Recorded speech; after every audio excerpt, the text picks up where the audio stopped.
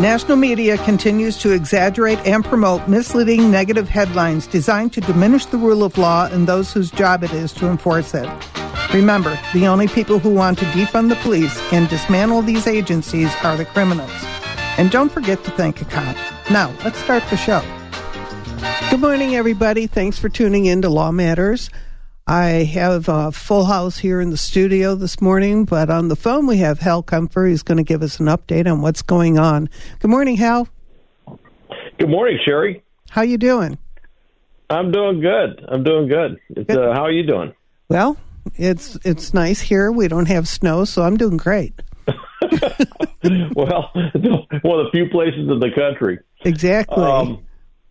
Yeah, there's a lot going on around the world. Of course, Israel dominates the news this week. Of course, everything, a lot of military action going on down there. A lot of discussion about the number of civilians that have been killed in various Israeli strikes. But probably the biggest thing is Biden and Netanyahu finally talked to each other for the first time in almost a month. They actually had a phone call. Netanyahu had come out and said that he was opposed to a separate Palestinian state. And then the phone call, he said he was open to a Palestinian state. And frankly, it looks like a bit of a negotiation in the public discourse on what this is. But the U.S. position is there has to be a two-state solution for Palestine. The thing I think that's kind of hidden, it's been over the last couple of weeks, when Blinken was doing his roundabout throughout the Middle East, he stopped in Saudi Arabia, and when he arrived in Israel, he had an offer by the Saudis to basically saying, hey, we'd like to normalize relations with Israel if we can solve this Palestinian issue. I think that is huge because disrupting the normalization relations with Saudi Arabia and Israel is really one of the biggest reasons why Hamas did the October 7th attacks. So there's the chance are that basically everything that Hamas wanted to do didn't work. And I think that's kind of an earth-shattering thing. Of course, a lot of stuff going on down the Red Sea with Yemen. They're still firing missiles out there. But since we did that big strike about 2 weeks ago, when we did that huge, or maybe not even that long ago, since we did that huge strike, we've been hitting them on a pretty regular basis and doing preemptive strikes, taking out missiles. And that has really slowed down the volume of Houthi attacks in the Red Sea across the region. Good. Yeah, it's working pretty well. So those are some of the biggest things going on. Of course, there was that little issue of Iran shooting missiles into Iraq and over in Syria and into Pakistan. Oh, and then saying they were hitting terrorist targets, and then Pakistan turned around and fired and basically attacked an Iran position, our place in Iran, said we're attacking terrorist targets. And I think this year's Academy Award goes to the foreign minister of Pakistan keeping a straight face while they're explaining why this just happened to be attacking terrorist targets in Iran. I just thought that was amazing. So anyway, it's been busy around the world. Of course, the war still goes on in Ukraine, and there's big discussion, a lot of movement on doing something with the $300 billion in frozen Russian assets. The U.S. is working concertedly, is trying to with our European or with other allies to try and use that money to basically push it over to Ukraine so they can fund their war effort. So just a lot going on around the world this week. Wow, it sounds like it. I appreciate you coming on and bringing us up to date. I missed some of that stuff in the news. I've been running around. So I appreciate you keeping me on my toes. You bet. Okay. Well, thanks, Sherry. Okay. Thanks for having me on. Thanks, Hal. Have a good weekend. All right, you too. Okay, I want to remind people, we have a primary election. It is an election year. The fun has just begun. And if you're an independent, typically you cannot vote in the primary. But if you want to have your voice heard, you may change your voting registration to a different party preference. You can be a Democrat or a Republican or whatever that other party is. But you have to do it before February 20th. So if you want your voice heard in the primary, you want to have influence, do this before the 20th of February. Okay? All right. In the studio, we have, this is our tax show, And I want everybody to know that if you have a question, you can call in at 520-790-2040. We have Marc Barnes, who is the owner of, what's that company called? Copper Canyon Tax and Financial Services. There you go. And we have Hassan here, who is the owner of the IRS. Just kidding. So I want to talk to you a little bit. Tell us about you. How did you get involved with the IRS and your studies and where you're from? Are you always in Tucson? What's going on? Yes. As you said, I'm Hassan. I've been with IRS for over 14 years. I'm the supervisor for the criminal investigation side. Before I joined as a special agent, I was a CPA. I'm a certified public accountant. I'm an accountant, and the reason I joined is because of September 11. After September 11 and what happened, I promised myself I will do service to the country that will help and prevent another incident like that. And I applied for a couple of federal law enforcement agency, and IRS criminal investigation, fortunately to me, hired me first. So I went with it, and it's been nothing but a great career. Serving the nation, work tax and non-tax investigations during my 14 years. And I worked in Philadelphia, I worked here in Arizona, Tucson, and also I've been every now and then doing an assignment in other states. Oh, so you get around. That's what you're telling us, you get around. Yes, I did, and I still. Oh, very cool. I know we've got some topics that we need to address. We talk about, I'm going to let Marc go first on this because he's waiting for Congress to do something. What's going on? So there's a lot of new things that are coming up right now.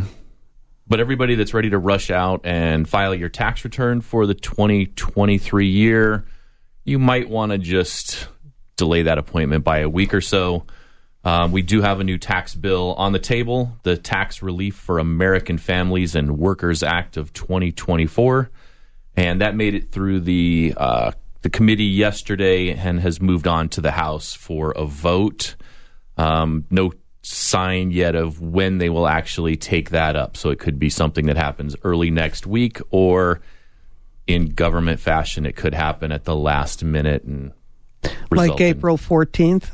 Well, usually last minute for them would be like the second week of February, but by then millions of tax returns have been filed, and people don't realize they should wait. Yeah. Now, okay, if you've already filed your tax return and then they vote on this and it goes through, do you have to redo your taxes?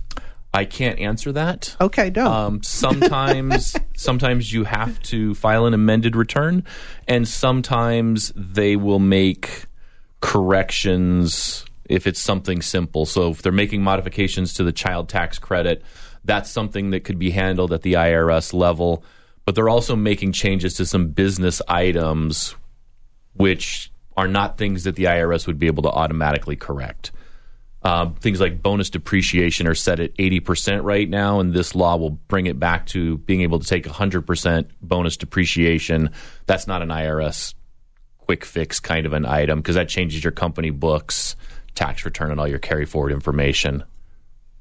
So this child credit thing, is it worth having a baby for? No. Okay. I have one. Just They're thought expensive. I'd ask. They're expensive. So don't run out and get pregnant. It's not worth it. Yeah, I don't have kids for tax purposes. It's not. You're not going to break even. What are the steps that a taxpayer should consider, Hassan, when they're hiring a tax preparer? All right. First, I wanted to talk about IRS criminal investigation. Okay. We are the only federal law enforcement agency with the authority to investigate violations of the Internal Revenue Code, which include tax preparers. And every year, throughout my career, there's a lot of fraud I've seen committed by the tax preparer. So some of the tips I would give the U.S. taxpayer is choose your tax preparer wisely. Look out for someone who is available all year round, that if you get audited or you received a letter from IRS, that you can reach out to them. Do not go to a preparer who refuses to sign your tax return. Each tax preparer has to have preparer tax identification number. He has to put it in your tax returns, put their information in your tax returns. And another tip, do not sign a blank tax return and ask questions. Ultimately, you as a taxpayer responsible for the information in your tax return, even if the tax preparer put a false item on your return. So ask questions, review your tax return, make sure that your refund goes directly to your bank account. Some tax preparer will go to their bank account first, then take a cut or take it all. So that's some of the tips I would give. And you have to remember, just because your cousin Jethro knows how to use TurboTax doesn't mean that he's going to be doing the right thing by you, fixing your taxes. You have to be careful what you're doing. I would say to add to that, you want to questions that you'd want to ask. Information security is a really big deal in the industry right now. So don't be afraid to ask the person preparing your taxes, what are they doing to protect your information? We're required to have a written information security plan. If you walk into my lobby, mine's printed and available right in the front lobby. But they should be able to give you basic steps on how they're protecting your information, since they have your name, address, social, date of birth, where you work, where your assets are held, all that other information. And then ask about what type of updates they've taken, how many classes they've taken in the last year to get them prepared for the new tax season. I'm required to have 24 hours a year of continuing education. Any given year, I'll have 80 to 90, maybe even 100 hours in. So that's why you're the walking encyclopedia. It could be. Just have too much free time. So, okay, where do we go from here? You've hired somebody that is credible. Yes. It's not your cousin Jethro. You've hired somebody who really knows what's going on. What else do you have to watch out for? Your return, review your return. Even if the taxpayer reliable, it's your responsibility to look what's in your return. And because once you sign it, it's yours. It's yours. You're the one who's going to pay back the refund if it was overstated. So, what happens if you're a victim of identity theft? Oh, yes, I get this question a lot. First, don't panic, because it happens a lot. And first thing, change all your passwords. Bank account password, emails passwords, even your computer password if you feel like someone remotely logged in to your computer. And next, file a police report. Really? Oh, yes. Okay. You have to file a police report. And then file a form 14039 identity theft affidavit with IRS, because it could possibly that they use your information to file false tax return to get refunds. File complaint online with the Federal Trade Commission. It's ftc.gov. And FBI have a website, ic3.gov. It's the FBI Internet Crime Complaint Center. File a complaint there, also online.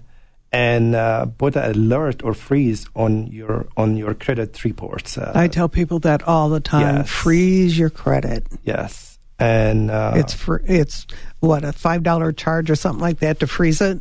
I think it's free. Well, it didn't used to be. If it's free now, that's awesome.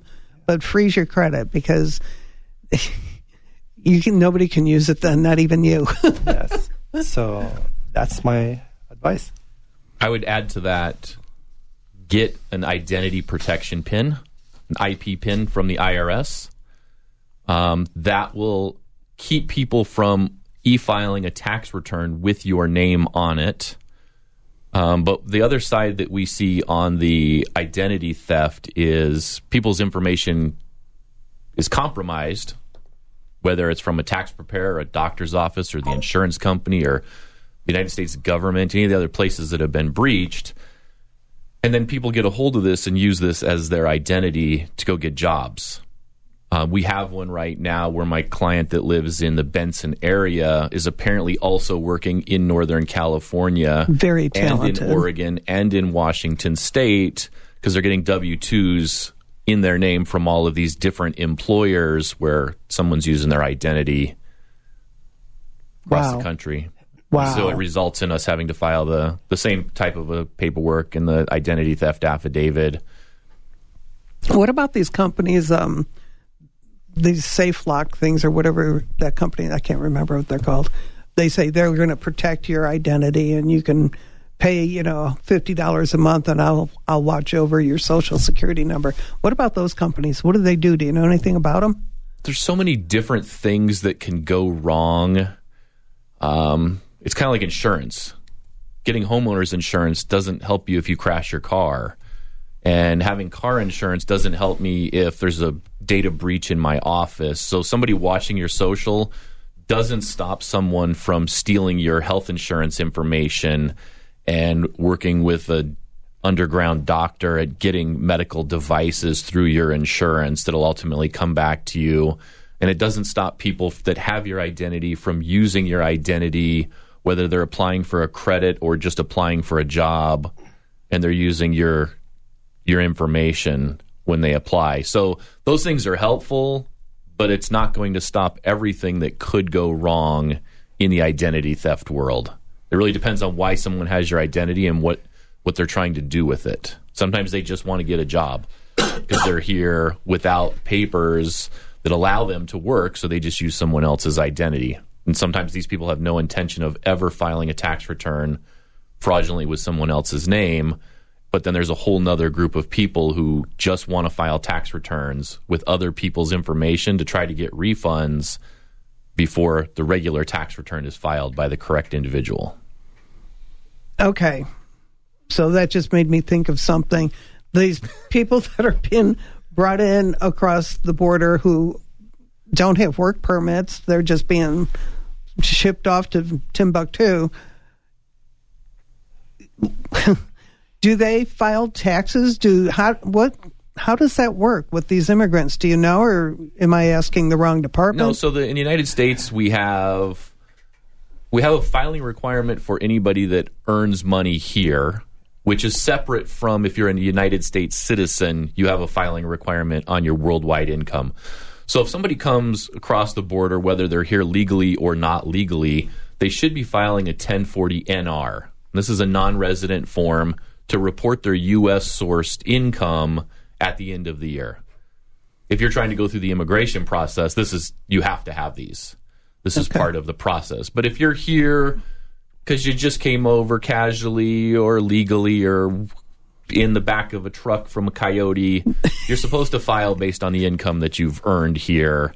So if you're selling drugs, illegal drugs, you have to file that income. Yes. You're supposed to. Yeah, if you're a hired hitman, you have to file that income. Yeah. So, okay.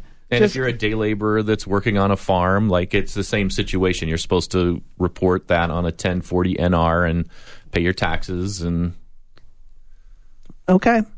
Now, whether that happens or not, that's a whole different process. But if you're using someone else's ID, then you're being paid on a paycheck with withholding, Social Security, Medicare, and potentially federal and state withholding, and that's a different situation. That wouldn't go on your 1040 NR because somebody else is showing as the earner of that income, and that's where the problem starts. And they have to pay taxes on that. Yes. Not only that, it's you imagine someone stole someone's identity and filed tax return. The real person cannot file because their tax return going to be rejected. Because it's already been filed. Exactly. And it's really caused a lot of issues. And I've seen a lot with dependents, like the people claiming dependents that's not theirs. And when the real parents trying to claim their dependents, they can't. Ah. And that's a real problem here. And it happens a lot. That's not cool. So how do you handle that? You're an investigator. How do you handle that? Do you go after these people? It depends. If we see a volume, for example, one tax preparer we looked at the statistics. If the tax preparer, we seen a pattern of having a high amount of potential fraud, like dependents, that's not, a lot of his client have dependents, not theirs, and we've seen a lot of complaints, or we've seen a lot of credits and deduction, and there's a pattern. Yes, we go after them every year. That's one of our investigations that we always look at every year. And we after them, they get prison time for committing that crime. They go in the federal prison? Yes. Okay. And it's supposed to be nicer than the state prison? Not prison is prison. I don't believe there's a nice and nice prison. Yeah. So, okay. Have you worked on any cases that we all might know who you're talking about? Any famous people you've locked up? Not famous people. I didn't like famous people. Okay. I know this is not your area because we're here in Arizona, but Clarence Thomas received all these expensive gifts. We're talking hundreds of thousands of dollars in various forms. School tuition, house paid off, all this. Doesn't he have to report those on his taxes that he received all this money? Yeah, it depends. And yes. So if it's truly a gift, we'll start with that. If it's truly a gift, the responsibility is on the giver of the gift, not the receiver. Okay. This is where every year your tax person or whatever software you're using should be asking you, did you make gifts to any one person that exceeded $17,000 for this year? That's the question that's prompting a gift tax return. So you can give gifts under that amount and there's no reporting. You can give gifts above that amount. It just needs to be reported, and then you have to make a decision. But these are gifts where there is nothing expected in return. If we're going to drift down the walkway and get into, I'll scratch your back if you scratch mine, that's probably something we shouldn't talk about on the radio right now. Oh, well, you just piqued my interest, and then he's like, okay, I'm cutting you off. So, okay, something that maybe we can research later. So, okay. We're going to take a quick break. We'll be back in a few.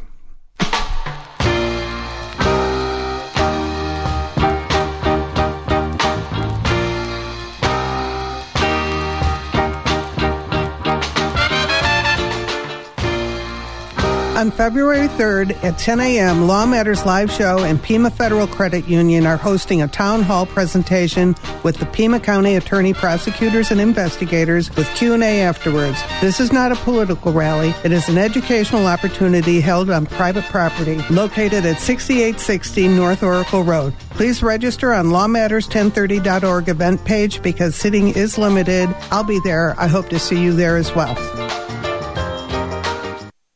132 in Bush. I've got him at gunpoint. Okay, gunpoint 132 in Bush. Covers code 3. Being sent. Okay, we'll still send it code 3. Did you know you can be a hero? In fact, we can all be heroes. Southern Arizona Law Enforcement Foundation gives us the opportunity to support our local police from the comfort of our home. Since 2003, funds raised help to protect our protectors. Learn more at protectingourprotectors.org. Go check it out. And please, be a hero. Southern Arizona Against Slavery is hosting its first annual Human Trafficking Awareness Walk January 20th at Reed Park. This free event is open to community members of all ages, and you may register on our website, saastucson.com. That's SAAS Tucson.com. In addition to the walk, you'll find a silent auction, food trucks, jumping castles, and a variety of ways to donate to efforts directly combating human trafficking in our community. We hope to see you there. Law Matters wants you to know all phone and email scams follow the same basic pattern.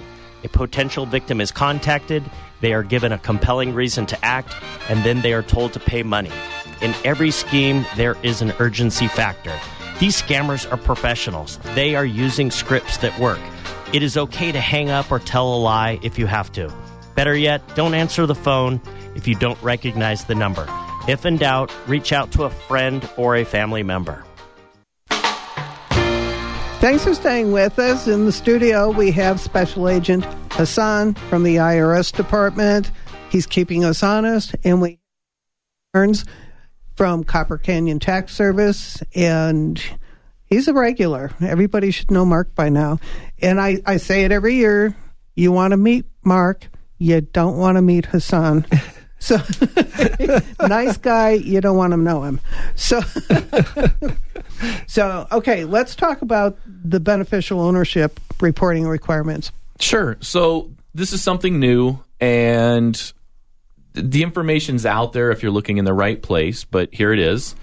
The Corporate Transparency Act was passed into law a couple years ago, and it starts a beneficial ownership informational reporting requirement for small business owners in the United States. So this is going to apply to anybody who has structured a business with a state. This could be an LLC, an LLP, or a small corporation. There's 2 times on this. There's one time frame for businesses that existed on or before December 31st of 2023. They have all year in 2024 to get their reporting taken care of. And then if your business was started January 1st, 2024 or after, you have now 90 days to report this information. This reporting is done through the Financial Crimes Unit of the government. So it's going to be done through FinCEN, same place that we report our foreign bank reporting information. They're going to be looking for information on each owner of the company. There's an exemption list. I believe there's 29 exemptions. So if you already have a requirement where you're reporting company shareholders or partners to the government, then you don't have this additional requirement. So this applies to nonprofits. If you're an insurance company, you already have state regulations that you have to follow. If you are an accounting firm that follows the SOX requirements and does auditing, you already have requirements to report with the government. So companies like that would be exempt. But for most of our small business owners, this is something new that needs to be taken care of this year. And if it's not, the penalty is $500 per day and up to 2 years in prison. Oh. And I also want to add in, you guys are serious. While people are upset about this change, and that's understandable, the United States is the last civilized country to have this type of reporting. It happens everywhere else across the globe. Okay. We're just a decade behind everybody else on many things, including this. Okay. We'll catch up. Okay. We were talking about charities. Not all charities are real. So what's the thing? We have a list, or I don't have a list. IRS has a list called the Dirty Dozen. Yes. And you can go on their website and read about all these different things that can happen and be aware of them. But let's talk about fake charities. Yes. So what is, the situation where people are pretending they're a charity or whatever, and tell us about it. Yeah, it's a scam, basically. You get a phone call or mail and tell you, donate to that charity, and these charities are not charities. Basically, it's a scam, and they make a lot of money out of people. I want to know how they do it, because we're a real charity and it's not happening. So how do they come up with this? Well, they make a cause that they know people will sympathize with, and they call them. You get a phone call, you get an email or a letter in the mail. Yeah, it happens every day. Yeah, and people send money, checks. So how do people check to make sure that is a bona fide charity, 501c3? First, you can Google them online. Google the charity online.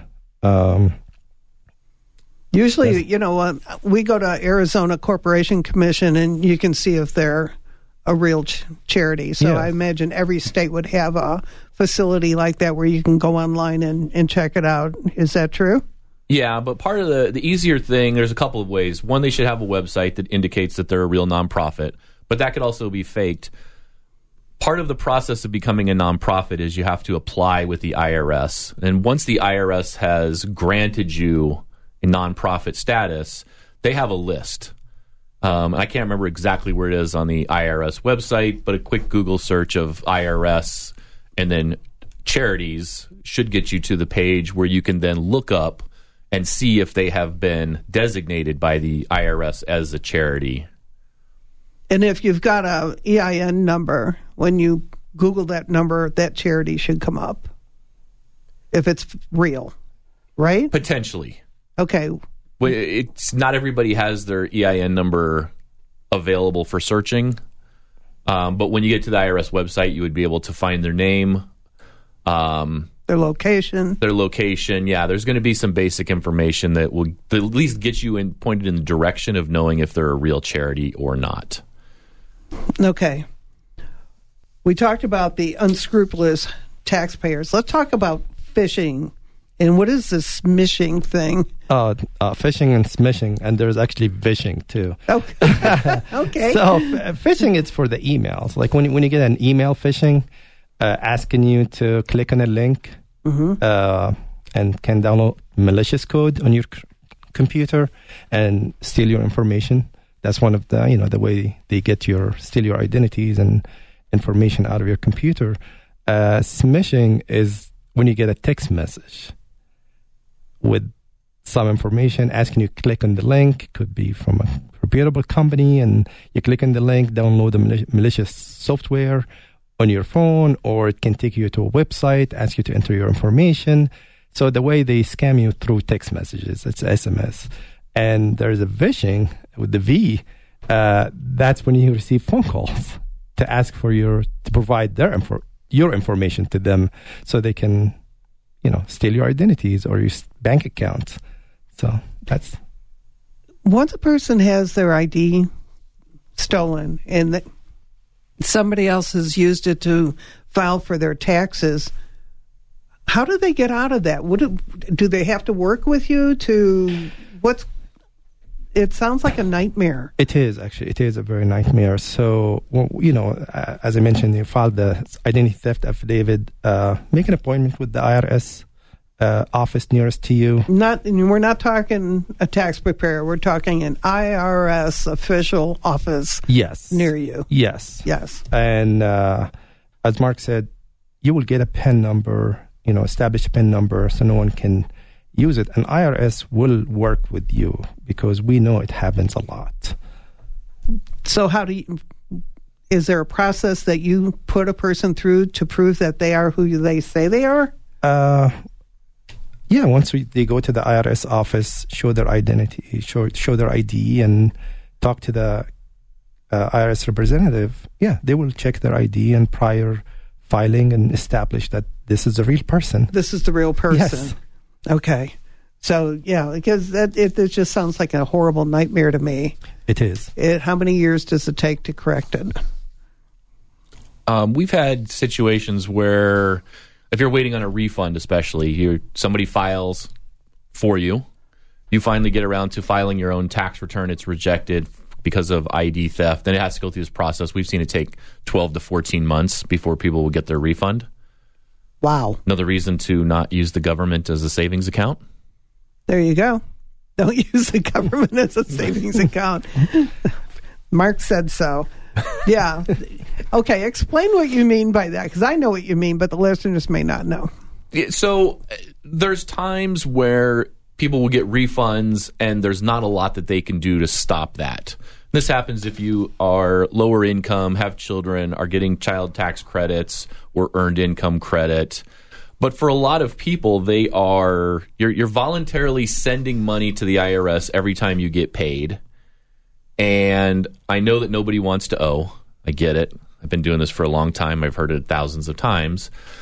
But there's a limit to where people should overpay the government. And we've had cases where people are overpaying by $500 to $1,000 a month intentionally so that they can get a big refund, so they have a large chunk of cash. And these are situations where they could be paying $1,000 a month less in taxes and use that money now, and then not get in a situation where I'm waiting on an $8,000 or $10,000 refund and it's now on hold for a year because somebody stole my identity. No, if somebody's overpaying their taxes, does the IRS pay interest? It depends on the timing. So the IRS pays the same rate that they charge. So if you owe the IRS and you owe them money after April 15th, they are going to charge you whatever the going rate is. And right now it's 7%. But if you file late and the IRS owes you money after April 15th, they're going to pay you the same interest. And it's based on the difference between when the tax return was due and when the refund is issued. Well, that's nice. We just had one that came in. We've been fighting it for a while for a trust, and there was almost $10,000 of interest added because I've been fighting this for 2.5 years. But there was almost $10,000 of interest that was added to the refund check when it came in. So it does happen. Wow. Now the trust has $10,000 of interest income to report, but... So here's the good and the bad. Okay, there's on here on your list you have clean vehicles. Clean vehicles. So there's been some changes. Most of us are familiar with, hey, if you go buy a new car and it's energy efficient, there's been tax credits, but those phased out when a certain number of vehicles had been sold. So for things like a Toyota Prius, that credit's been gone for a long time. And it was starting to really get down to a very small number. So the Congress has revamped all of this. We now have a clean vehicle credit that applies to new vehicles, and we have a clean vehicle credit that applies to previously owned vehicles. They're two separate things. What is a clean vehicle? Clean vehicle is going to be something that is a electric or a plug-in hybrid vehicle. There's whole... You guys can't see it because it's on the radio, but there's a giant page here that lists out what He's showing it to you. It has to use your imagination to qualify. But basically, the credit for a new vehicle is up to $7,500 on a qualifying vehicle. Qualifying vehicle is something that you're purchasing to use, not to resale. So you can't just buy the car and resell it. But you have to be able to plug these cars into something. Yes. Okay. The vehicle is used primarily in the United States, and you have to have a modified adjusted gross income below $300,000 if you're married filing joint, or $150,000 if you're filing single. The key with this one is this is a use it or lose it credit. It doesn't carry forward. So if you're not going to have enough tax liability to utilize this credit, you might want to do some things to give yourself more taxable income. On the previously owned vehicle side, the credit is up to $4,000. Car has to be at least 2 years old. It has to have a sales price of $25,000 or less. And again, it has to be purchased for use, not to be resold. You can't be the original owner of the vehicle because otherwise how would it be a previously owned vehicle? You can't sell it to yourself. Sold it to your wife. Well, it's probably not going to work. Okay. So if you're looking to get thinking creatively, if you're looking to get a clean vehicle, there's options for you in the new vehicle market, and there's some options for you in the used vehicle market to help you save a little bit on that tax bill. But if you saw the news this past week with everything frozen up in the Northeast, all those electric vehicles don't work because they're frozen. Sorry. I live in the desert. I don't understand all that cold and snow. Okay. What else are we talking about here? Let's talk about the elder fraud. Okay. I mean, there's a lot going on with this, and I hear it all the time. Yes. What do you see?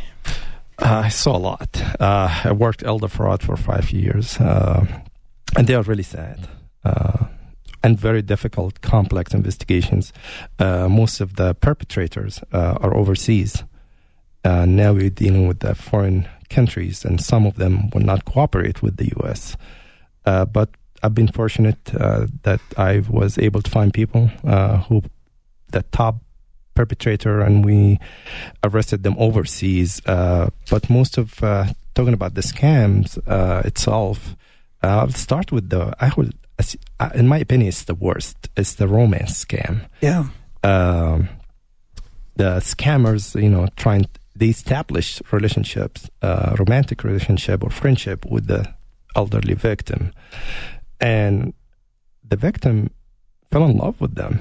So never met them, never even saw them. No telephone conversations. Only sometimes, not even. Sometimes just text messages or emails, and we don't hear about it like most of the time, it's too late. The victim already lost everything. So the family member will, or the bank, notify the law enforcement. And by the time we know about it, it's too late. The victim lost everything. And even if we knew about it early, the victim already in love, so they will not listen to us. That's kind of sad. So that's one of the worst. And the second one is what we've seen a lot is the lottery scam. So you just won the Irish lottery that you never entered. Yes, and the scam will reach out to the victims, emails again, or phone calls, or mail, and then they tell them that they won $1 million or $2 or $5, and but they want their fees in advance, which kind of doesn't make sense, because if I won $5 million, take your fee out of the $5 million. Exactly. But these guys convince the victims that they have to pay tax up front, and they send them fake document, like with IRS, logo and template, but when you read these letters, it looks fake. There's like misspelling, grammatic typos. Yes, but the victim is already hooked with the idea that they won millions of dollars, and they end up sending. Once they start sending small amount fee first, then it goes up and up and up, and they keep dangling the carrot. And before you know it, the victim lost everything. Wow. Yes. Other scams that we've seen is tech support. What's scam. that? Well, you will see like something popped in your computer. You have a virus, or contact this reputable company with call this number, and the victim will call that number, and then remotely they log in their computer, and they steal their information and bank account information, and actually ask them to log in sometime to their bank accounts, and they transfer the money to their accounts, and so there's a big scam around that, and make people, again, they use people panic to get what they want. And another scam is a government agency impersonation. They call victims and they tell them we are the IRS and threaten them, or we are the FBI. I just wanted to say, government agencies and IRS will not call and threaten the U.S. taxpayer. If IRS wants something from you, you will get a letter in the mail. And I encourage you, if you have a doubt, make an appointment with your nearest IRS office and check if this letter is real, and conduct the business yourself. And just don't fall. No government agency going to call and threaten that we're going to arrest you if you didn't pay. Put you in jail. Yeah, and there's no government agency going to come and call you and say, pay what you owe in a gift cards. Or Bitcoins. Yeah, or Bitcoins.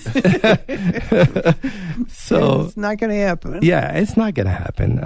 So you need to be really aware. There's so many clever people out there doing some really not nice things. Yeah. So Bitcoins is okay. Are Bitcoins illegal? No.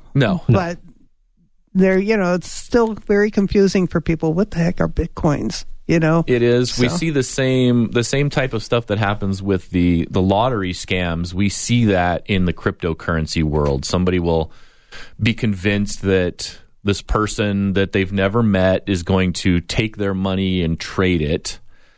And so that's where the scam starts on the cryptocurrency side, is they'll send somebody a bunch of money, or they'll send them the crypto that they already own.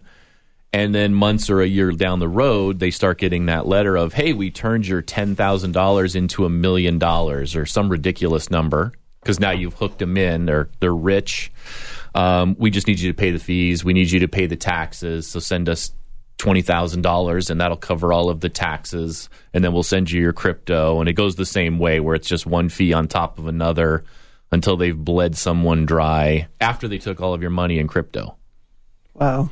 But crypto itself is not an illegal item. It's nothing wrong with owning it or using it. It is just a very easy way to steal from people, because once you give somebody your crypto, you aren't getting it back. They're not registered. There's, if you're not sending it to a registered investment advisor where they have a fiduciary responsibility, these are usually going to somebody whose intentions were to steal from you from the beginning. With crypto. We did a show. We had a special agent from the IRS come on. We did a show with crypto. And if you weren't sitting here looking at the PowerPoint that he was using, it was hard to understand. I mean, it's very convoluted. So what is the value of crypto now? So there's, I don't know what our current number is, 2,500 coins that are available in various formats. Bitcoin is just the most popular. I don't have any idea what it's trading at. I know it's increased in value in the last few months. But these are things that trade based on a perceived value. There's no underlying assets.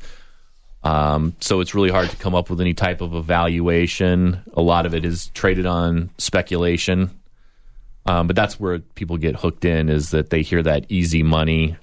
I'm going to give you a couple of bucks and you're going to turn it into millions. And that's how people get wrangled in. If it sounds too good to be true, you know the saying.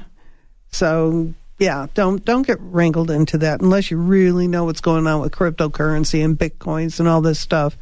I mean, who's this guy in New York that went to prison because he was doing not nice things with his company with cryptocurrency? So read the news.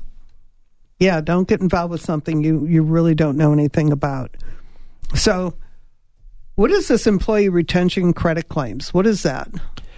Yes, it's a credit was available for the businesses that were affected by the COVID pandemic, and it was to offer relief for businesses who shut down during the COVID, who were still paying business expenses, lease, rent, employees, payroll, paychecks, and unfortunately, some scammers figured it out and start getting the EIN just to apply for that credit, and were able to receive a lot of money that they are not deserving.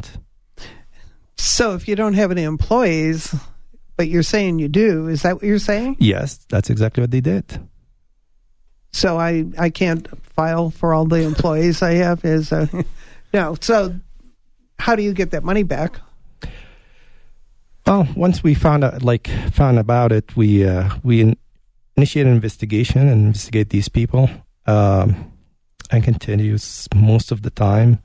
The scammers already spend the money on cars, luxury items, but we were able to retrieve some of the money, do seizures on the item that they purchased, like house or cars.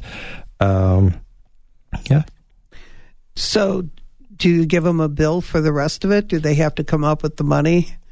Yes, there is always restitution to the government, pay it back, and they go to prison.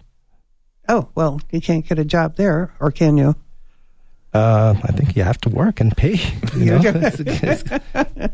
I don't know how that works. I've never been there. So, okay, so they're in prison. How long do you go to prison for if you do something like this? It depends on the amount of loss to the government. So, yeah. Give me an idea. Like $10,000. I'm in prison for how long? Well, if it's $10,000, most likely we're not going to investigate. We don't have the resources to investigate $10,000. It's a lot of money. Yeah, well, and it's really it's always it's going to be a couple of hundreds of thousands in the millions, and it depends on other circumstances, like if the person cooperated, if the person went to trial. Variables. Oh yeah, it depends. Yeah. So tell me about a case that you won where somebody went to prison. What was the story behind it? Oh, I have plenty. Okay, tell me. Yeah. Yes. Anybody we know? No, not anyone. Just regular people. Like I work in when I was in Philadelphia, I worked in ID theft case. The person was stealing identities and purchasing them from some other sources, and he was able to file false tax returns, millions of dollars. Oh my God! Yes. So the person cooperated, confessed and went through the process, and he was sentenced to 10 years, 120 months. That's, yeah. Wow. Yeah. I have another investigation that's also involved taxi preparers who are stealing kids' identities where they worked during off-tax season. Worked in an organization that dealt with the children, and they were stealing their identities, and they were a group of like brothers and cousins and the preparers, and we were able to prosecute all of these guys involved, and that sentencing varied. Some got like 2 got 10 years, the other got 9, 8, 7, depending. So it depends. Yes. But that was millions of dollars of losses. And here in Tucson, I worked, when I mentioned that I worked elder fraud, there was this case generated in Jamaica. It was a lottery scam. And the victim was in Arizona. Unfortunately, she passed away. And that's what makes these cases difficult. Your victim will pass away by the time you go to trial or find these people. So do you still go to trial? Oh, yes. Yeah, okay. we have plenty of evidence. We have other victims. We have, financials. Trail doesn't but lie. She didn't have the satisfaction of knowing that she won a case. Yes, and was able to apprehend the guys who did it. And one of the guys went to trial, was fighting the charges, but he was found guilty, and he was sentenced to 160 months in prison. Good. Yes. It's not the kind of room service you're thinking of. So, not something you want to do. So, again, how do people, if they feel something is wrong, how do they report it to the IRS? Again, you can, like, as far as like ID theft, just reporting a fraud in general, you can file a form 3949A. That's the information referral. Okay, wait a minute. 3949? Yes. 3949E. A. Oh, A. Yeah, 3949A. I knew that. Yes, and that's information referral to the IRS. And another thing, you can search where's the nearest IRS office. And where are you located? Downtown? Yes, and you can come and talk to us as a IRS criminal investigation agent. Is it 400? It's 300. 300? Yes, you can come. Congress? Yes, Congress Street. And you can walk to us. We'll take the information and we'll assess from there. Okay, when you're walking into that building, you have to go through this machine. Yes, the security. What can you take into the building and not take into the building? We'll take your ID. And that's number one, because you're not going to be able to get in without your identification.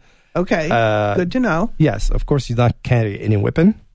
Yeah, well, that's tacky. Yes, and that's it, really. That's your ID, because you won't be able to get in without ID. But you can bring your paperwork with you. Absolutely, you can bring your paperwork. Yeah, you can bring water with you. So okay, yeah. Leave your kids at home.